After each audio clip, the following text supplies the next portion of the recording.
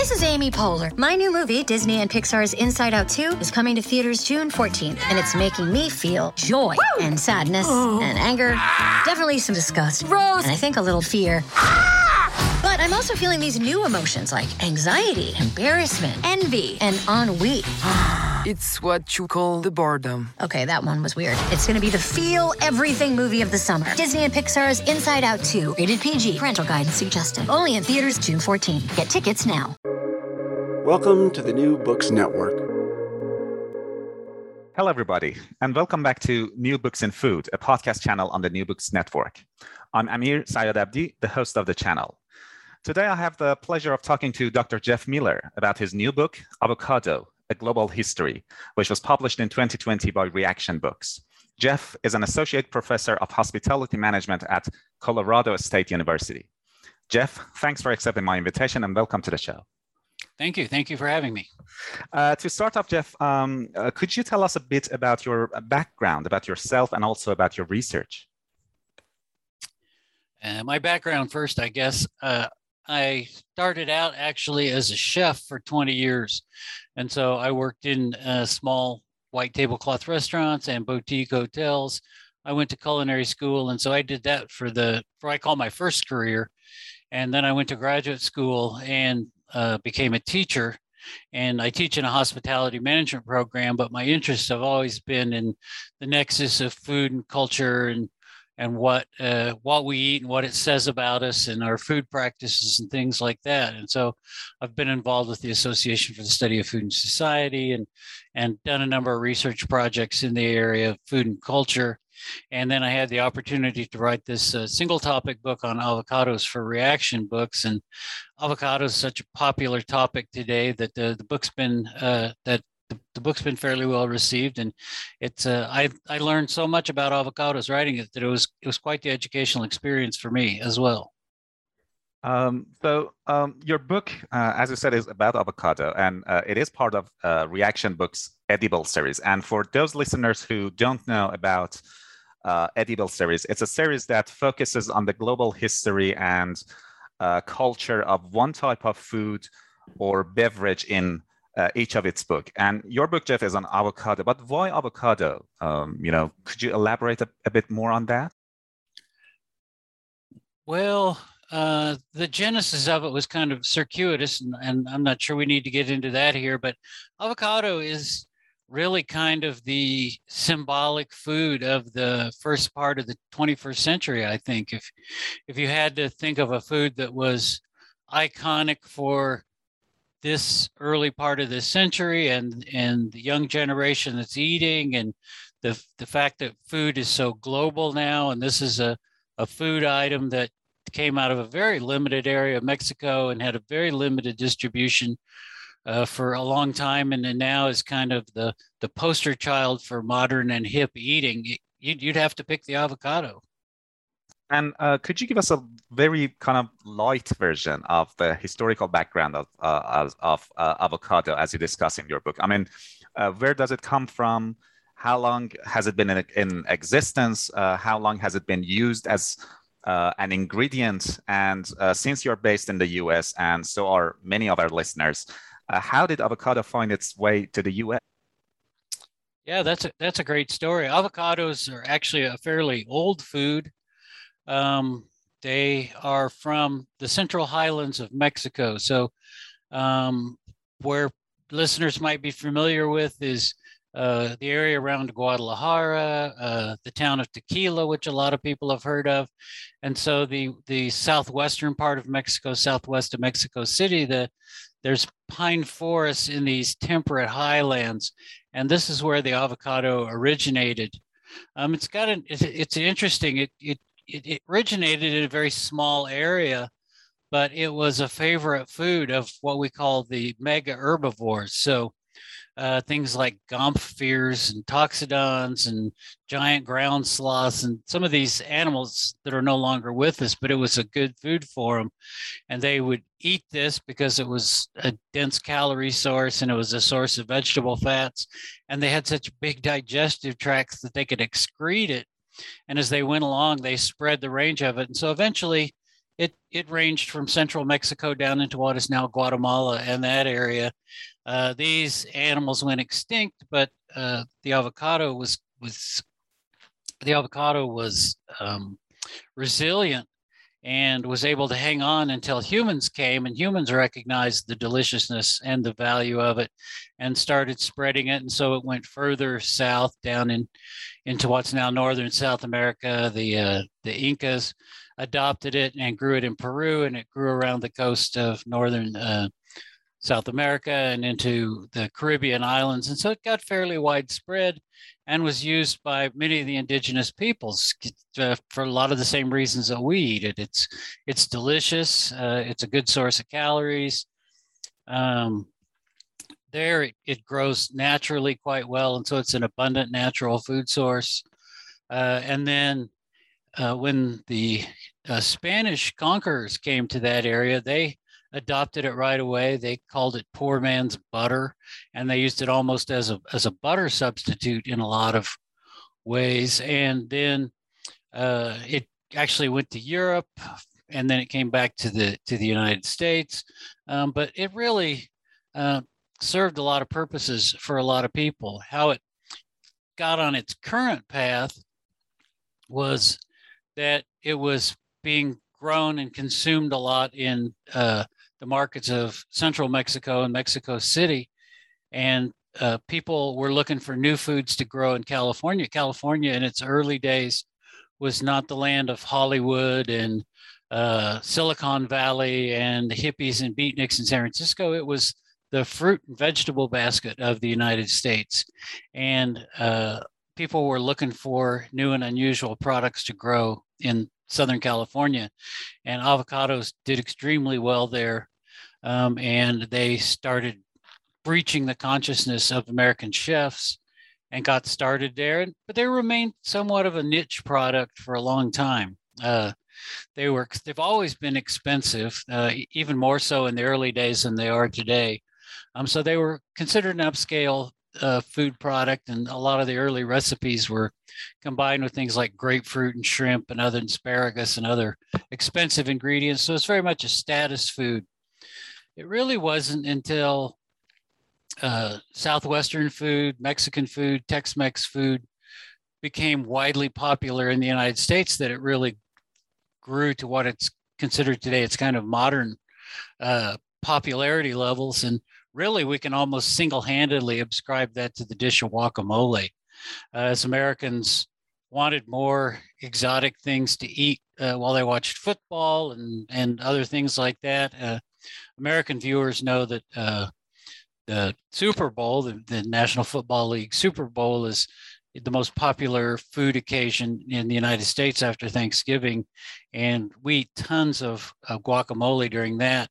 And from there, it just took off, and everybody had to have an avocado. And then with the boom in avocado toast of the late 1990s and the early 21st century, that just sealed avocado's place in the cultural pantheon of modern, interesting, cool, exotic gourmet foods. That was indeed an interesting history. But you mentioned something that I want to kind of follow up on. Avocado has become one of those fruits that is like available all year round, right? And it has also become associated with the middle class and white middle class at that, which you mentioned. And whenever these happen, whenever a particular food item turns into sort of a commodity for the global north, it is kind of safe to assume that somewhere else in the world, most likely somewhere in the global south, is dealing with the consequences of such mass productions or monoculture plantations and everything that comes with globalized agriculture, basically, both in terms of environmental consequences for those regions and also issues of regional livelihoods. So what are some of these, in case of avocado? Yeah, there's a lot of consequences to avocado production and distribution because it's become so popular. Uh, the the the price of an avocado today is still extremely high as a percentage of annual income for middle class white people in North America. It's smaller than it's ever been, but it's still an expensive item. And so that price that it brings in the United States and in other places in the global north, Great Britain has really seen a huge increase in the amount of avocado that it eats, and other places like that. It's become a status food in China now. So all these large markets that have capital to buy it have driven the price up.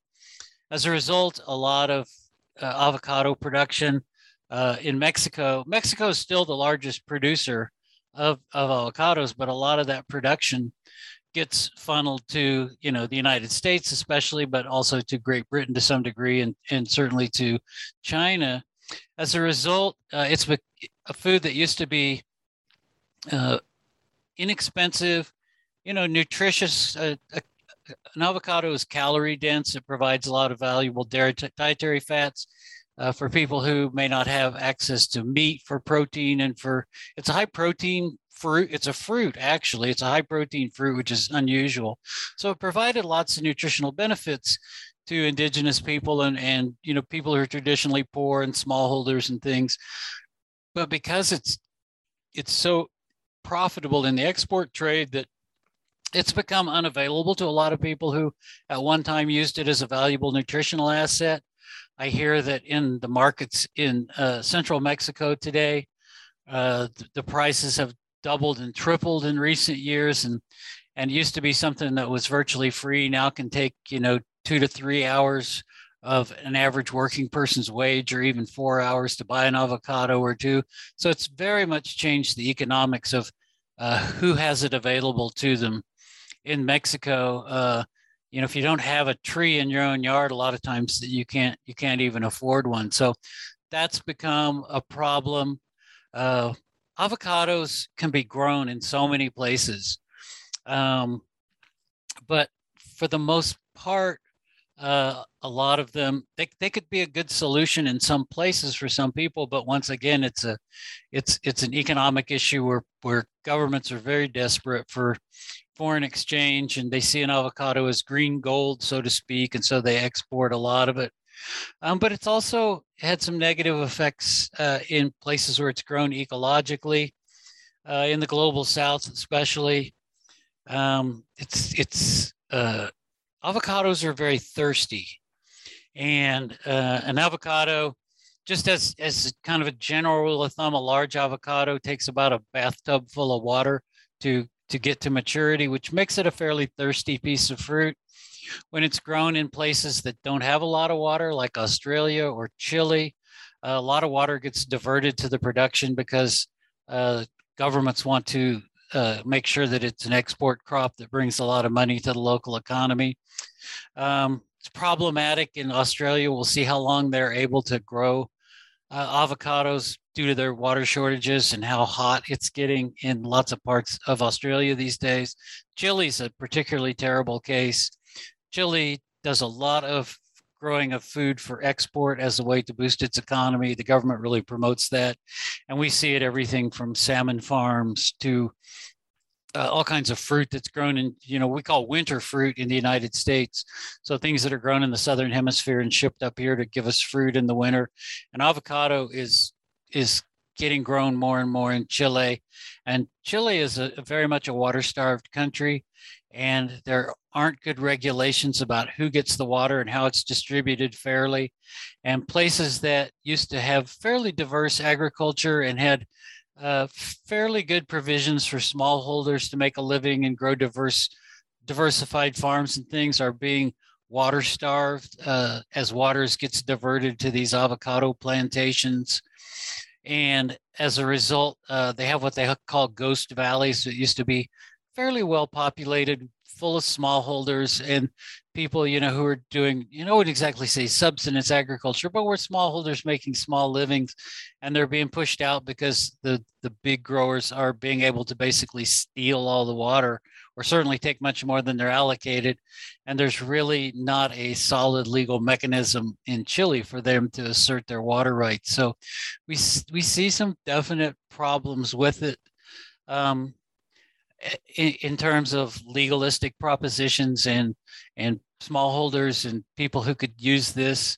There are some places where it's done a little better, but overall it's kind of a problem like that. And there are, of course, crime problems associated with it in Mexico as well. Yeah, you actually discuss some cartel involvement in avocado production in Mexico, right? Yes, because, in Mexico, it's one of the biggest, and certainly in central Mexico, it's one of the biggest industries. And the cartels, unfortunately, have an outsized influence in northern and south central Mexico. And every so often, the government decides they're going to crack down on the cartels, and they run various campaigns against cartel influences and cartel criminal activities. And so one thing that the cartels have done have kind of muscled their way into the avocado business, and as a result, there's quite a bit of cartel control of certain orchards, certain distribution systems, certain production factories for packing and shipping and making guacamole. If you did kind of a dollar averaging kind of scheme, the cartels, if you think about every dollar of avocado that's imported into the United States, the cartels get 5 or 10 cents of that, and it makes them extremely wealthy, extremely powerful. They use physical force to force people to join them. They control a lot of distribution access. So there's definitely a lot of cartel involvement in it, to the detriment of the smallholders and to the ordinary people that work in the industry, which is a lot in South Central Mexico. I was reading just the other day about a chef in London who has stopped serving avocados altogether. And when they interviewed him about it, he said that the avocado is the blood diamond of central Mexico, and he doesn't want his restaurant to be associated with that anymore. And we're seeing more awareness of that, and some people starting to not serve avocado in commercial food service. But that's extremely hard because customers, at least in the global north, very much want avocado. It's a modern food. It's a glamorous food. And a lot of people think that they need it, in their operations to draw customers and make a living. So, but there are people becoming more aware of the pernicious influence of the cartels in the global avocado trade. That was a really good point, Jeff. And do you think, I know this is a very general question and it's not within the scope of this podcast, perhaps, but is there anything that we could do to, make situation better for avocado producers apart from stop eating avocado? Yeah, that's actually a question that I wrestle with quite a bit personally. I got very familiar with the situation with avocados, and I ate a lot of avocados while I was doing some research for this book. One of the things that's happening is that avocado production is becoming more globalized. And so there are opportunities. For me personally, I live in a part of the United States where avocados from Mexico are the primary way to get avocados, but there is seasonal production of avocados. The United States actually has a pretty big avocado industry itself. So, as an individual, I'm trying to limit my avocado consumption to avocados that are grown in the United States. I can't say I'm perfect at it, but I really try and focus mine there. And a lot of the cartel avocado production is Hass avocado. So Hass in the United States is by far the largest kind of avocado. So it's the smaller avocado. The skin gets really dark purple, blackish when it gets ripe. It's very popular with consumers. It's got this is just what American consumers have been trained as avocados. But other people around the world know there's lots of other kinds of avocados. And there's green skin avocados. And there's a large industry in Florida of green skin avocados, and we see those sometimes. And certainly if you are, in the global South, if, New Zealand has a prosperous avocado industry. Australia does as well. South Africa's growing some avocados, although their water problems are getting such. Who knows about that? There's some production coming out of Central Africa that's pretty safe. So some consumers around the world have some non-cartel choices. Others of us, I think, are not going to be able to eat avocado on a daily basis if we want to feel good about it. And I advocate frequently with people that we should think maybe more about avocado as a delicacy as opposed to an everyday thing that we eat. And we can cherish it more, and we can think about, well, when American avocados are in the stores, we can get them from California, we can get them from Florida. We should eat them. And then, like things that, so many things that used to be seasonal are now year round. Maybe it's time to think about some foods that are only seasonal again. In America, we only eat pumpkin pie, at Thanksgiving and, Christmas, and we only eat cranberries at the winter holidays here as well. So maybe it's time to think about avocado as a seasonal treat like that as well.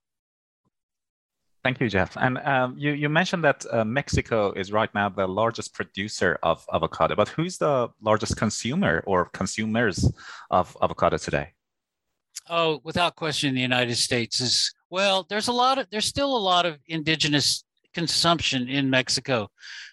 It's a place where a lot of smallholders have a personal tree, like in their yard or in one of their fields, and so they can feed their families on it. And Americans only want Hass avocados, and so any kind of green skin or other kind of other species or variety of avocado tends to be cheaper in the markets. And so there's still a lot of consumption, although it's going down. Consumption's going down in Mexico due to the price of the Hass and the export. But other than that, absolutely, the United States, we consume billions and billions of avocados every year. The amount of avocados that we consume for the Super Bowl and for Cinco de Mayo, which is a popular holiday for North Americans to celebrate, it's a phenomenal amount. So we're number one. I would say in Europe, Britain is probably number one.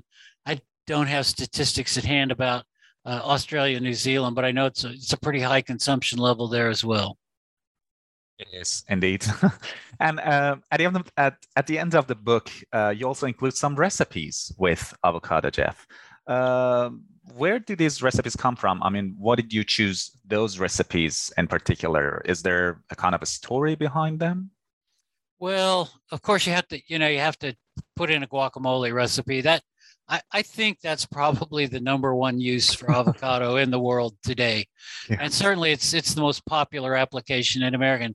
And we went through a phase in the United States where we ate a lot of avocado toast, but possibly that's not as big as it used to be. But we put avocado on sandwiches and we eat a lot of guacamole, so that had to be it. But I also wanted to include some things that were more international in nature. In a lot of places outside the more developed countries, avocado is used as a beverage a lot. And so I put in a recipe from Indonesia that is like a coffee avocado shake. That's a very big drink there. One of the things that if you get into more traditional Mexican food, it's used as a thin salsa, a crema a lot. So I put in a recipe for that. And then I put in some of what I considered the old American classics. One of the things that was very popular for decades in the United States was a grapefruit and avocado salad that I thought I had to include. And then a couple of them were just favorites of mine. I absolutely love a shrimp Louis, which is possibly one of the most decadent dishes on the planet. You take you take a half avocado and you fill it with shrimp, which is bound with a very decadent, rich cream sauce, and you eat the whole thing. And you certainly don't eat it on a diet, but it's fabulous and decadent and delicious, and one of my all-time favorites. And I thought, well, I'm just going to put that in there because it's one of the things that I love to eat. And we don't see it as much as we used to. And I think, if you're going to make your avocado splurge, why not go all the way? Yeah, definitely. So you have tried all of the recipes or just some of them that isn't included in the book? Oh no, I've tried them all. They're all good to my taste. I haven't had any feedback that they're not good, and some of them I'd really encourage listeners to try. Even if they don't buy my book, everybody should buy my book, of course. But if you even don't, recipes for these things are widely available on the internet, and a lot of these beverages that are made with avocado are really delicious. You have an avocado chocolate shake or avocado coffee shake. They're really great ways to start the day. Yes, no, definitely. So they are all tried and tested by an avocado expert. I don't know what else. And there's obviously a lot more in the book, and I encourage listeners to pick up a copy. But before we wrap up the interview, I'd like to ask you, Jeff, whether you're working on something right now, or are you thinking about doing a research on a particular topic in a near future? Right now I am working. I have a book that I'm hoping comes out pretty soon. It's actually an edited book, of which I'm the editor for, and I've written a couple of chapters for, but it's on the topic of superfoods. And that's something that I've kind of gotten interested in lately. Superfoods are really big right now. And just to kind of give you a quick thumbnail, superfoods are things that we think have, a particularly, therapeutic or nutritious, highly nutritious or super therapeutic kind of property, very condensed in one food. And so things like acai or avocado, some people think, or, blueberries or any number of things, right? We give them the superfood label and people, consume them in great quantities. And so I've got an edited book coming out about that. And that really kind of tweaked my interest because once again, there's some of these issues about indigenous peoples in the global South, and some of these foods being diverted from their original populations of consumption to feed rich people in the North. But also, I think they have almost a mystical appeal to them. A lot of them, people think they want a magic bullet to cure a disease, or they want something that will make them feel more youthful, or something that will extend their longevity. And as I read some of these rationales for people eating them, it really made me think, well, humans for some reason are interested in being immortal. I think, there's this quest for almost immortality, and we have culturally so many examples of people who, in myth and legend, and, the people who have come up with the food. Gilgamesh has the food that gives him immortality, and soma in India supposedly gives you immortality. And I think we search for these foods that give us youthful vitality and vicariously, in a sense, satisfy our quest for immortality. And so that kind of got me interested in the whole topic. And so now, hopefully in 2022, this book will be out that gives people a look at them. And I think the book is interesting because it talks about the cultural history of the food and the indigenous peoples and where it's from.